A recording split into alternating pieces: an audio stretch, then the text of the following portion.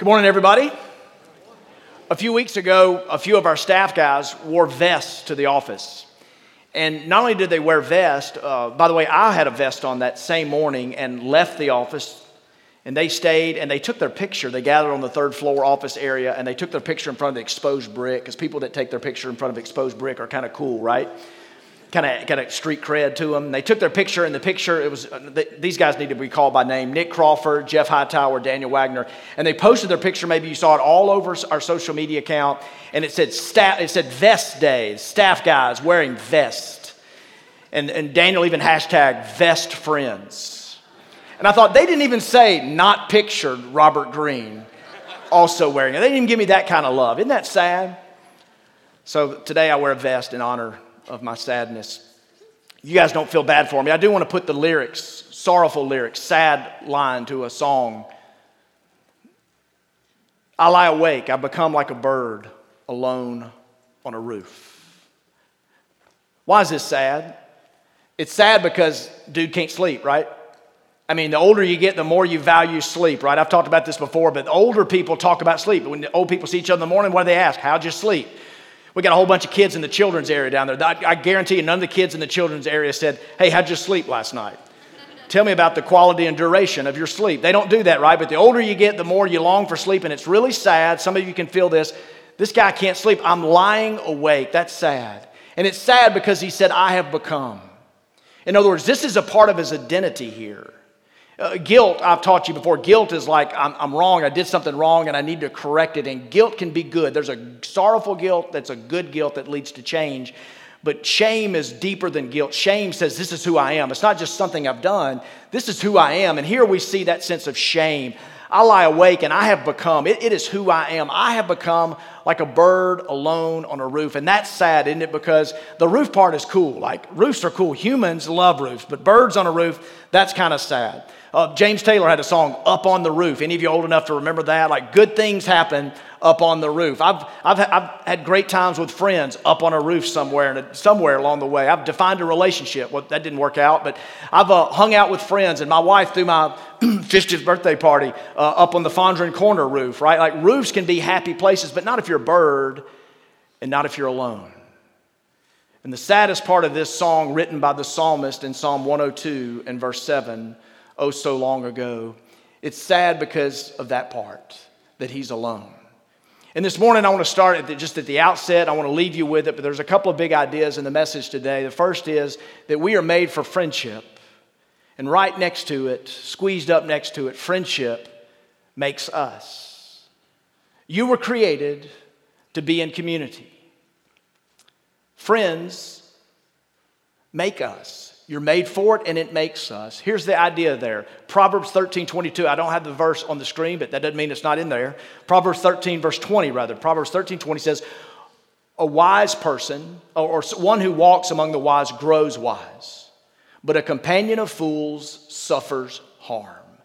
One friend of mine put it this way: show me your friends, I'll show you your future. I believe that's true. I believe it's true because it's in the Bible, but I believe it's true because I've seen it in life. If you walk among the wise, you will grow wise, but a companion of fools suffers harm. Last night, at about 8:45, I was on Lakeland in my truck with my dog in the back seat. I'm driving. I remember it so well. Everything, the sights and the sounds. I know it made the news.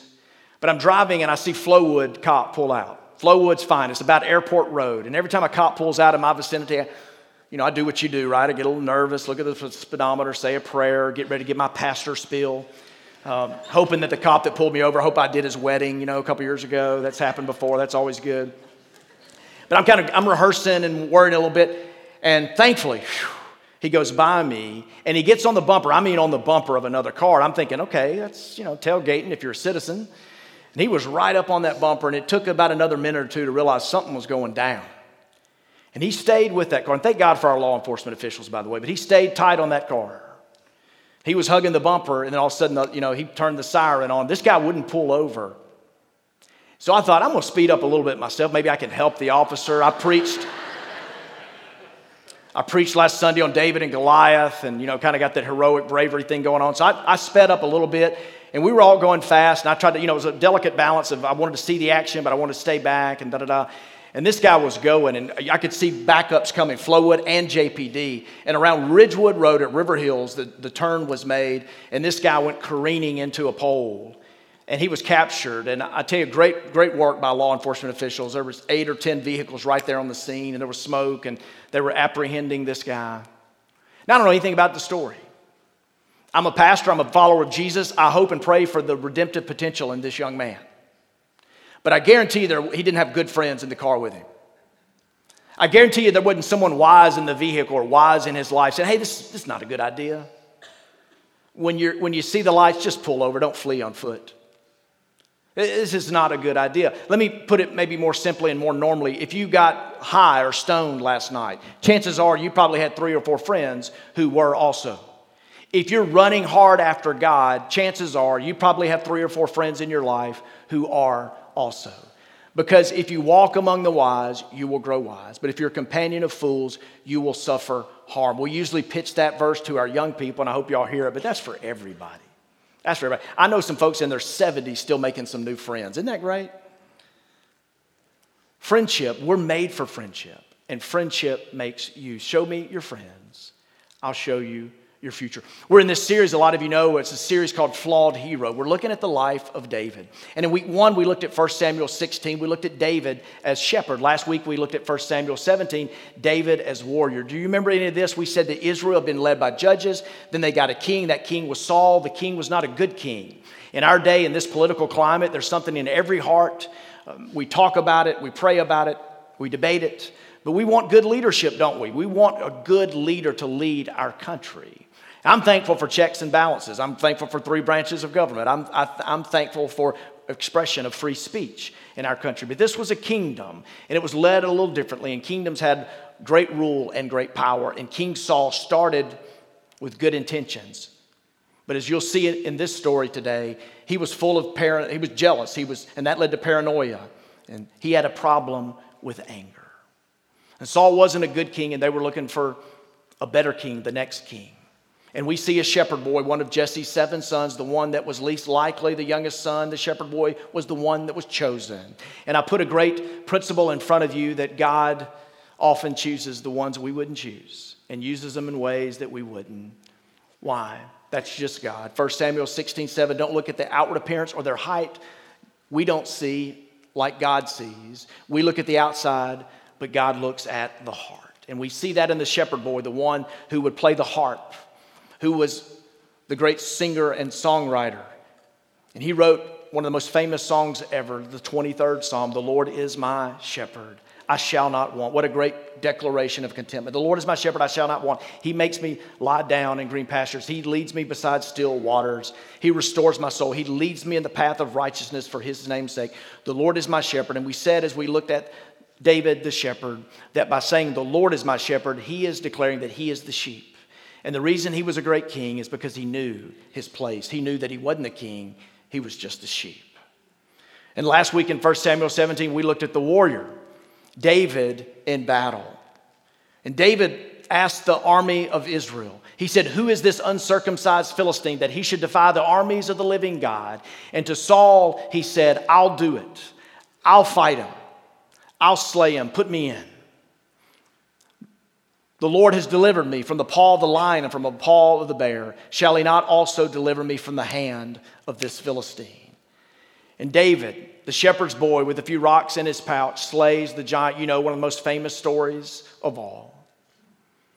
And we see this warrior, and as it develops, we see David as a friend. And we meet a man named Jonathan. And before we go any further, I want to teach you something today, because a lot of you come to church to learn, right? Nod your head. You come to church to learn, so I'm going to teach you something today. Here's the Hebrew word for friend. And how cool is this? The Hebrew word for friend is also the same word for secret. Isn't that good? There's an attachment there. There's something there. There's this idea that you need someone. You need someone to know you deeply. And some of you need me to say this today. Look at me and listen to me. Are you with me? You can't tell everybody everything. All right? You with me? you can't tell everybody everything. Well, I'm in church. Not at church. I'm signed up for a group. Good. But you can't tell everybody everything. And in your lifetime, it is my hope and prayer that you find that one person. That you find maybe a couple, maybe a few, where friend and secret is really close. And you can feel safe to be who God has made you to be. So that's the Hebrew word for friend. We're going to look at this story specifically. I want to introduce you to Jonathan in 1 Samuel 18:1. As soon as he had finished speaking to Saul, the soul of Jonathan was knit to the soul of David, and Jonathan loved him as his own soul. Now, what do you know about Jonathan? Jonathan was the heir apparent. He was the first in line to the king's throne. He was the son of Saul. We have a saying in the South, I'm sure it's a Southern colloquialism, I'm sure it originated here, the apple doesn't fall far from the tree. And we see, and we'll see in a minute in 1 Samuel, that Father Saul and son Jonathan were factually close. They knew about the kingdom. They knew about politics. They knew about the battles. They knew about life and each other. But Jonathan was different, thank God. Jonathan had something in him. Jonathan wasn't about himself like Saul was. Jonathan loved the Lord. And Jonathan knew about loyalty, and he valued loyalty. You know anybody loyal? You know somebody that just values staying close? Isn't it just precious because of how rare it is and how much it means? And that was Jonathan. So get this is important in understanding the story and the meaning behind it. Jonathan would have been king. He was the prince. And you would think because he was born in the palace and he had privilege and power, you would think that he would kind of have that stereotypical stuck-upness that princes have. You would think, simply put, that Jonathan would be a jerk. Guess what? Jonathan was not a jerk. He had every reason to be. You know some people, they're jerks. They have reason to be, and they are jerks. And then there are the few that they have a lot of reason to be a jerk, but they're not a jerk. Jonathan was likable. Jonathan was sort of a Navy SEAL type warrior. He fought in the battle. Are you kidding me? A prince, not hiding in the palace, but on the front lines. That was Jonathan. Not a big gap, I don't think, between Jonathan and David. Jonathan was skilled. Jonathan was a fighter. Jonathan was on the front lines, and because of that, he was popular, and he inspired the love and loyalty of the soldiers in the army. And Jonathan meets David. He meets him at a tent. He meets him next to his dad. He meets David as David comes in and talks about the battle and Goliath out in the valley. Some of you have been there, I have, where this battle was fought, this most famous battle. There's this valley with the Philistines on one side of the mountain and the Israelis on the other side. And the battle took place there, and it was a battle. It came down to man on man. And David was the one, while the others were shaking in their boots, while the others cowered in fear, David was the one. He went into the tent of King Saul, and Jonathan heard him say, I'll do it. I'll fight. And Jonathan watched the courage of David, and Jonathan witnessed the giant fall. And Jonathan sees his friend David walk back in the tent with the decapitated head of Goliath. Now, do you have a best friend? Honestly, if you want to stump a man, do this later today. If you want to stump a man, ask him, hey, who's your best friend? I play golf, and then who's your best friend? And if you have a best friend, some of you do, some of you can identify him, and some of you can identify when you met him. You can say, hey, we met at church, we met at school, we met back in the day, we met out here. Here's where we met. And you can tell descriptors about the day that you met your now best friend. I bet you can't say, hey, I met my best friend in a tent with a decapitated head of a giant. And that's Jonathan, and that's David. But look at this passage, 1 Samuel 18:1 again. I mean, what is that? Knit at the soul, loving him as his own soul. Your friends, show me your friends, I'll show you your future. What do your friends indicate about you? What are the conversations centered around when you're with your friends? Movies, sports, shopping, Pinterest. Hopefully if you're a dude, that's not the case. But what are your conversations centered around? For David and for Jonathan, it was a common passion. It was a love of the Lord. It was being loyal to him and to each other. They had a common passion. C.S. Lewis famously said, friendships are born when one person looks at the other and says, what? You too? I thought I was the only one. And here we see that. We see two men who love the Lord, who wanted to see the kingdom advance, who wanted goodness and justice to reign and not evil to prevail. And they had this in common. You see, listen to me, especially the men. Hobbies and interests wane. They fade over time. But a common passion is more permanent. A friendship where there's a shared heart, where secrets can be kept and made, where there's love and loyalty. These are more permanent, where there's depth and consistency and vulnerability and transparency. And that's what you have in this soul friendship between Jonathan and David. 1 Samuel chapter 20, we're going to read 17 verses. They're on the screen. Stay with me as we read these. This will unpack a little bit of this story. 1 Samuel 20, verses 1 to 17. Then David fled Naioth in Ramah and came and said before Jonathan, "What have I done? What is my guilt? And what is my sin before your father that he seeks my life?" In other words, dude, what's up with your dad? And he said to him, "Far from it. You shall not die. Behold, my father does nothing either great or small without disclosing it to me. And why should my father hide this from me? It is not so." But David vowed again, saying, "Your father knows well that I have found favor in your eyes." And he thinks, "Do not let Jonathan know this, lest he be grieved. But truly, as the Lord lives and as your soul lives, there is but a step between me and death." And then Jonathan said to David, "Whatever you say, I will do for you."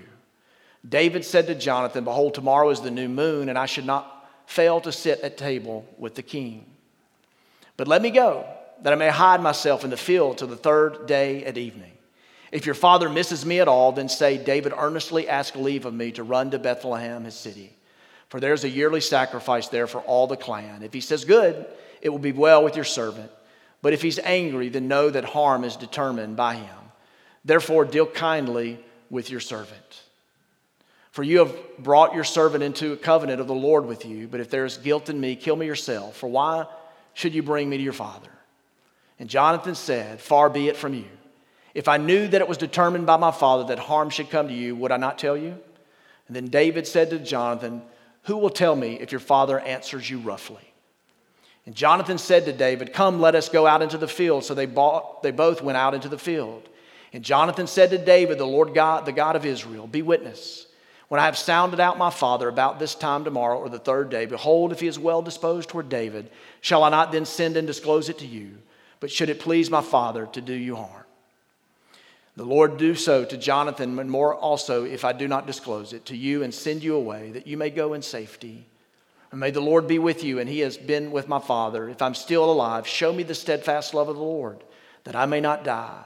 And do not cut off for your steadfast love from my house forever, when the Lord cuts off every one of the enemies of David from the face of the earth." And Jonathan made a covenant with the house of David, saying, "May the Lord take vengeance on David's enemies." And Jonathan made David swear again by his love for him, for he loved him as he loved his own soul. You guys ever played the trust game? In the trust game, there's the truster and the trustee. And the trustee, you know this, right, stands back and falls, and the truster's 3 or 4 feet behind him. And of course, the idea is catch me. And the trustee, the goal for the trustee, it's so hard, it's just instinctively natural. It's just built in you to what? To look back, and especially to throw the foot back, right? And the idea there is somebody that you trust is behind you, and they are worthy to be trusted. And there's something in us that just says that life is not worth living unless you have somebody you can trust. And when you trust somebody and they catch you, it leads to greater trust. And we see a father, Saul, who cannot be trusted. Now, if you read this narrative found in 1 Samuel, you will see that Saul on the surface seems like a good guy. It's like, hey, David, I like this guy, David. I like him. There's something in him, and he plays the harp. Man, he can play some harp. And when I need comfort, when I'm dealing with my jealousy and paranoia and anger and rage, David plays the harp, and it just comforts me. He's a good guy. But you see, Saul sees David as a pawn. And Jonathan sees David, and he sees his faith. Saul had issues. He had big issues. He had anger issues.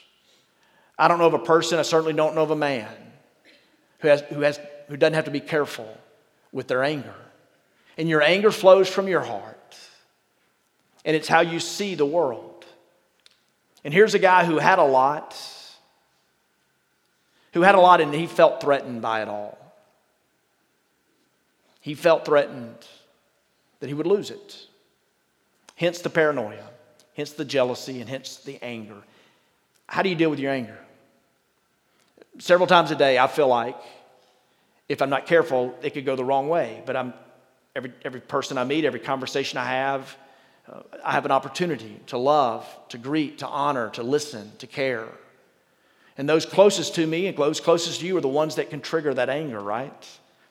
You know somebody well and you can push buttons. You get married to somebody and they have access to the master control panel and they can push that one button that makes you go nuclear, right? And Saul was a guy that went nuclear often. Instead of rational discussion, you know what he'd do? He'd throw a spear.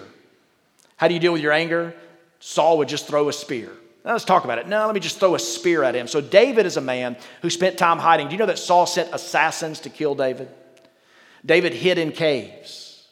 David wrote a psalm that Bono and U2 made into a song in more modern day, I think in the 90s, and God lifting us out of the pit of having to be in the miry clay and the hiding and being stuck, having enemies. And this was David because of Saul. Isn't it true? An insecure leader can wreak havoc on the world stage, in the workplace, in the home. The insecurity of a leader can wreak havoc. And Jonathan sees David differently. Now think about it. Jonathan himself was a stud in battle. Yet he didn't have the courage to stand up and do what David did. But he didn't resent it. He rejoiced. Jonathan admired the faith that he didn't have that was found in David. How do you see the world? Do you resent or do you rejoice? Few things tell more about your character than how you deal with the successes of people around you. Do you resent or do you rejoice? If God's doing a little bit seemingly more appreciable work in somebody else, are you able to rejoice in that?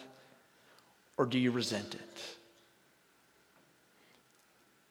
1 Samuel, I want to back up just a bit. 1 Samuel 18 and verse 4, we'll put this up. And Jonathan stripped himself of the robe that was on him and gave it to David and his armor, and even his sword and his bow and his belt. Language that's so precise and so purposeful. It's a foreshadowing, this language, stripped himself of the robe. We have a lot of new babies at Fondren Church. There's one named Samuel being held by his mother back there, and we're watching these young families. We're watching babies be born into the world.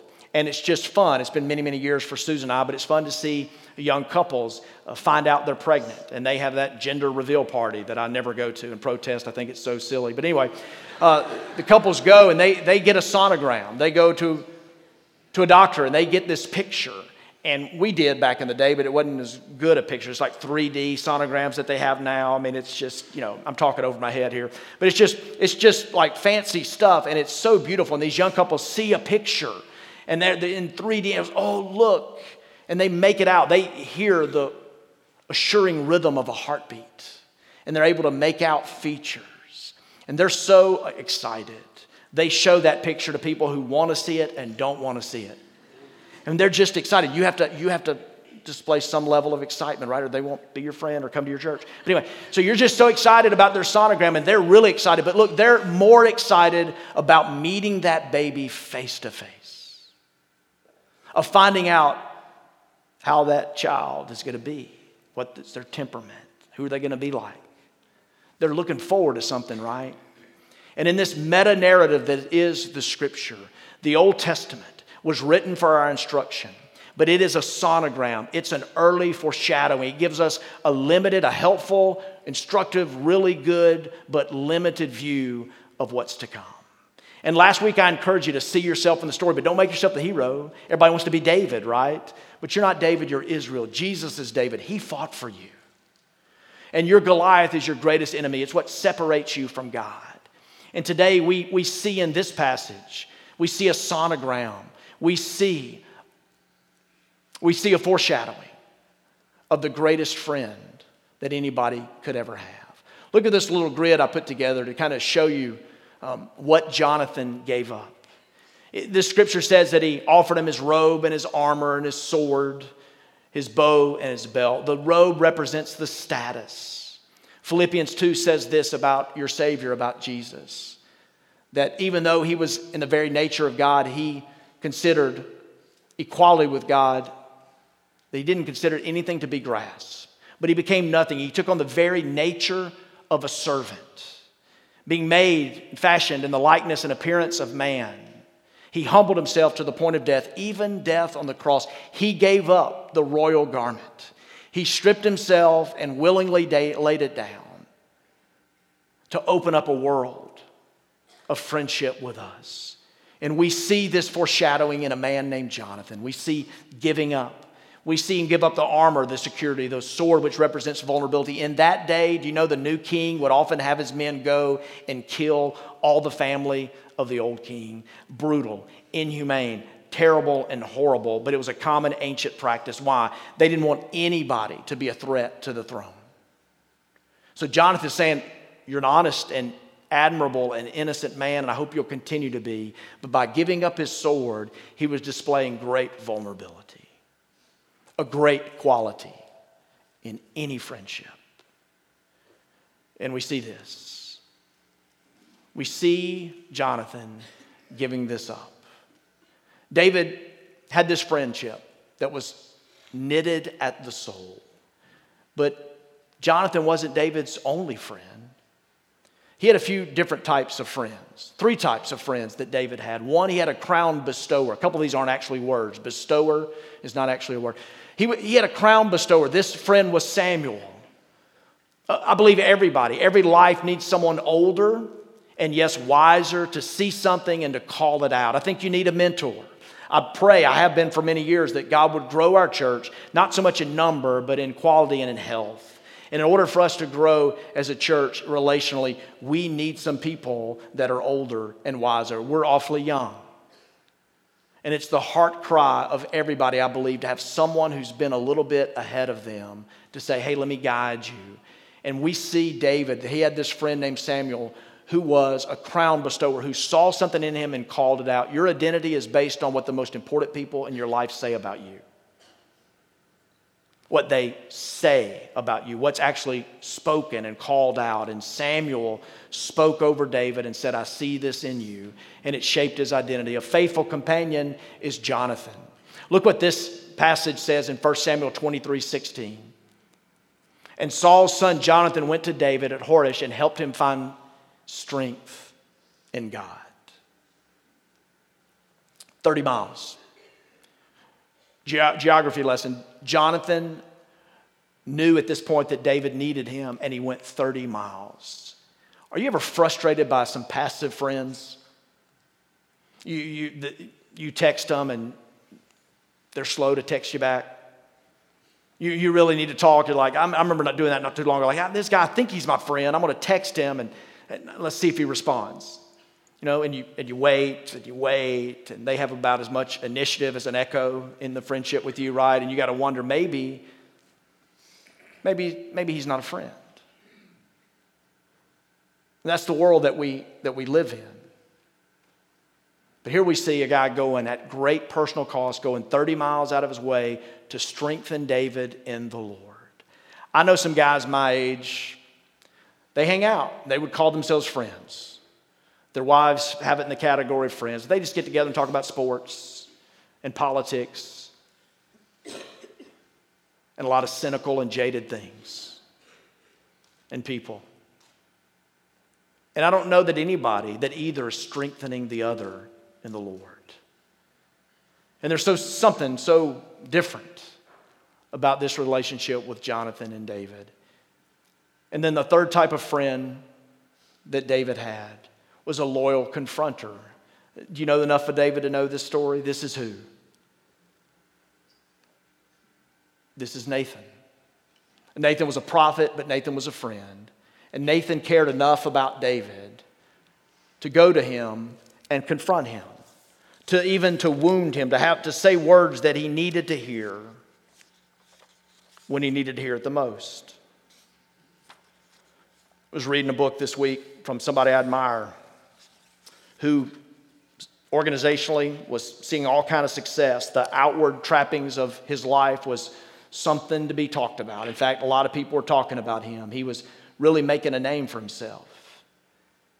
But then those closest to him started noticing things in his life, just cracks in his character. And he talked about the point where he knew he needed to change. He needed somebody in his life. He needed somebody to help him just to open up life and to share the tough stuff with. He needed somebody wise. In his book, he calls this guy Fred, who was a professional counselor but also became a friend. All of us pick up on some junk along the way in life. We pick up weird ways of relating from our parents, our siblings, our friends, and TV that become habitual and hurtful.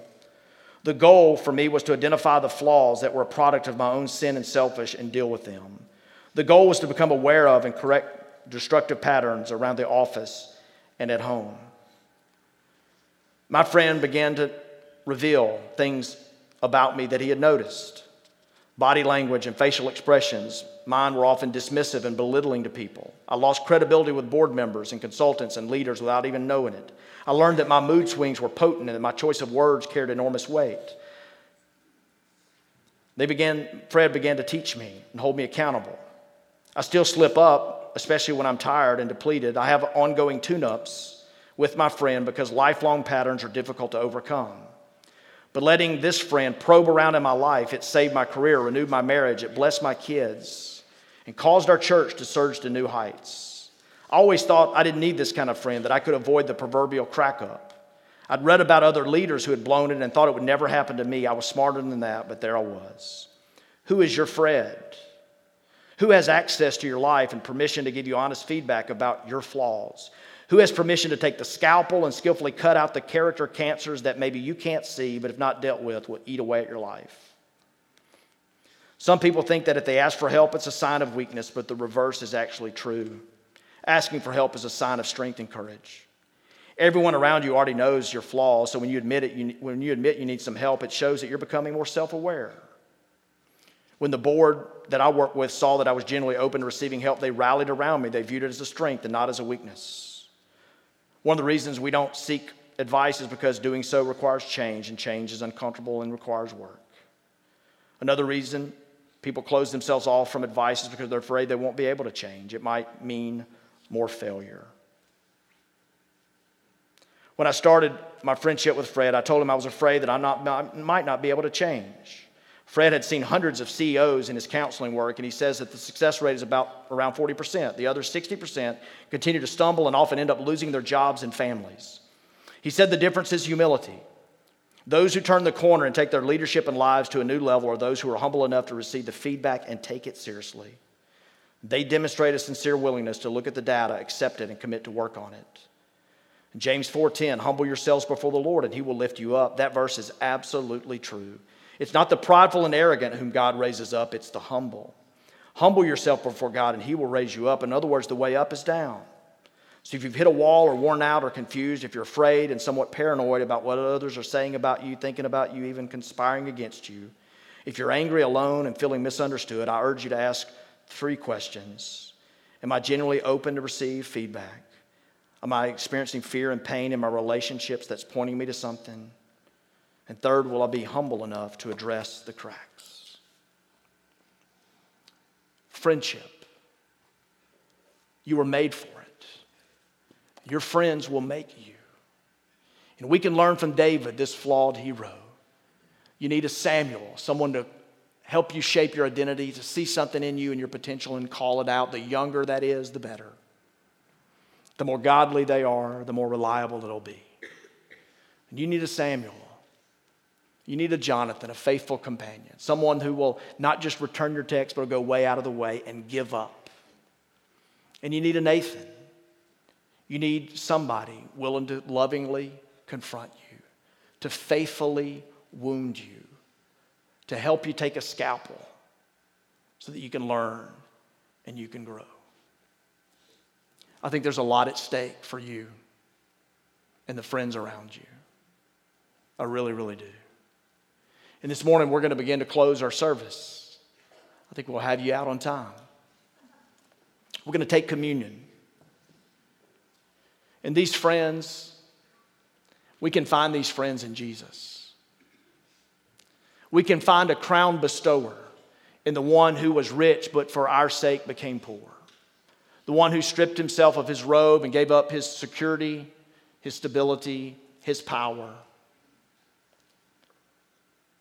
Who gave up, we need that.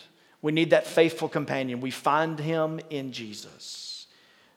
Jonathan had these friends, and they're all found in Jesus, the one who sees in us that we are dead, but calls us out to life, that doesn't call us a sinner, but calls us a saint. And the one who in love is willing to wound us, who's willing to confront us because he sees the destructive nature of our selfishness and wants to call us back on the path. I'm a 50-year-old man. And men, a lot of us are not doing well. And if it's you, don't be afraid to say, I'm not doing well, and I really don't have a friend. You need a friend.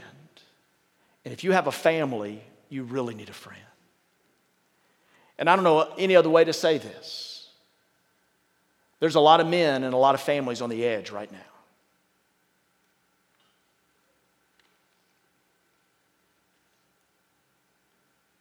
And this stuff about vulnerability and depth and consistency and transparency, it's for you.